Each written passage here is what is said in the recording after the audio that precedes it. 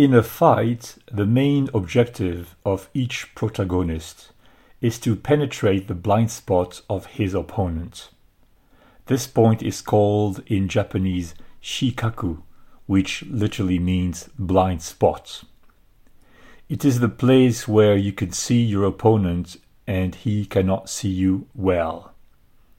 In general, when we have a guard position, aihanni, that is to say 1 foot slightly forward, this blind spot will literally be in our back.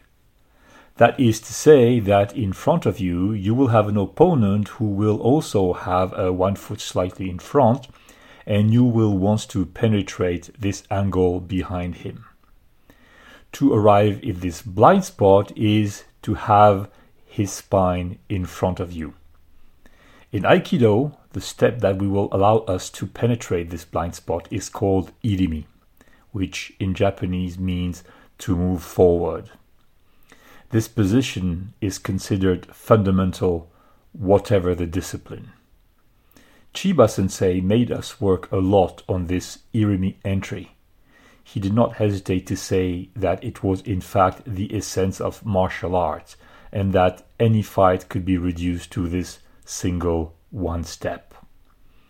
Once you are placed in this blind spot, everything, or almost everything, is allowed to you, and almost nothing is allowed to the one who opposes you.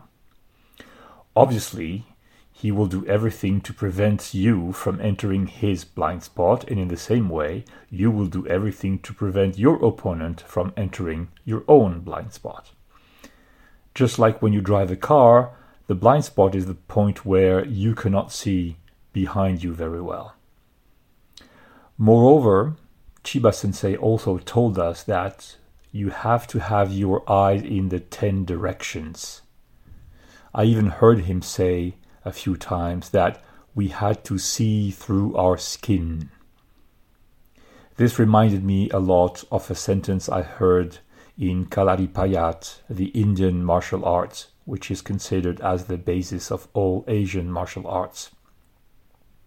To see with the skin means to develop a sensitivity such that one can physically feel a movement or even an intention of one's opponent without it going through the eye circuit.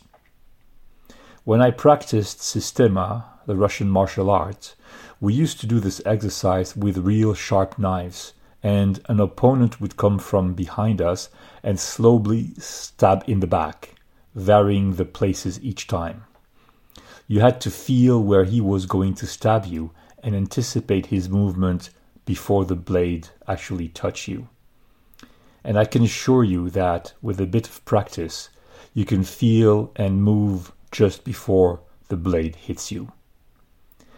I am not able to tell you if it is a capture of the opponent's intention or his movement. Still, you feel the danger coming towards you. About 2 weeks ago, I was helping a friend in the forest to transport wood logs on a small quad.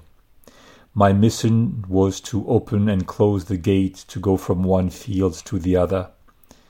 At one point, we had put a log in the quad much wider than the usual and with sharp branches at the tip that protruded from the side of the quad.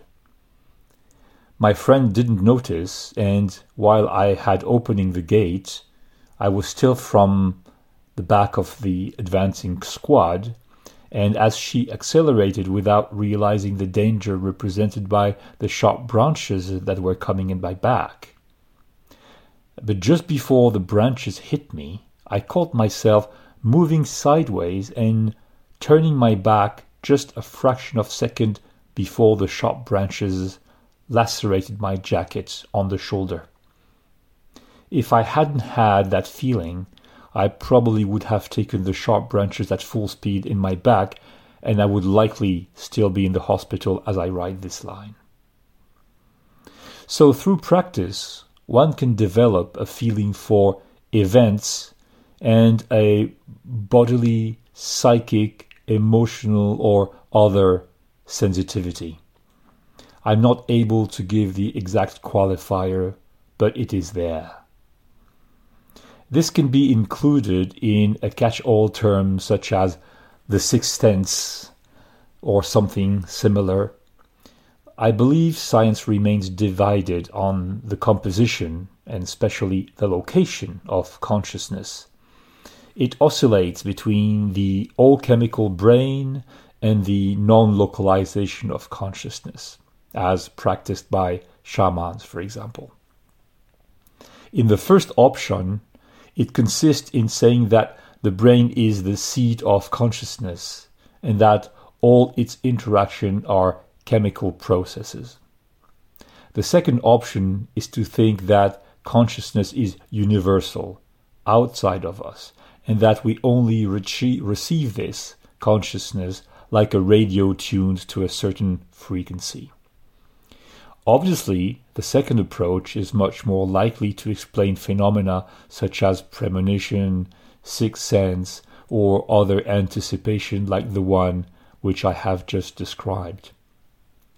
The vision through the skin or through the 10 eyes clearly does not fit into that brain chemistry explanation unless one imagines information receptors that are still unknown to science, such as the magnetic field sensors that migratory birds use.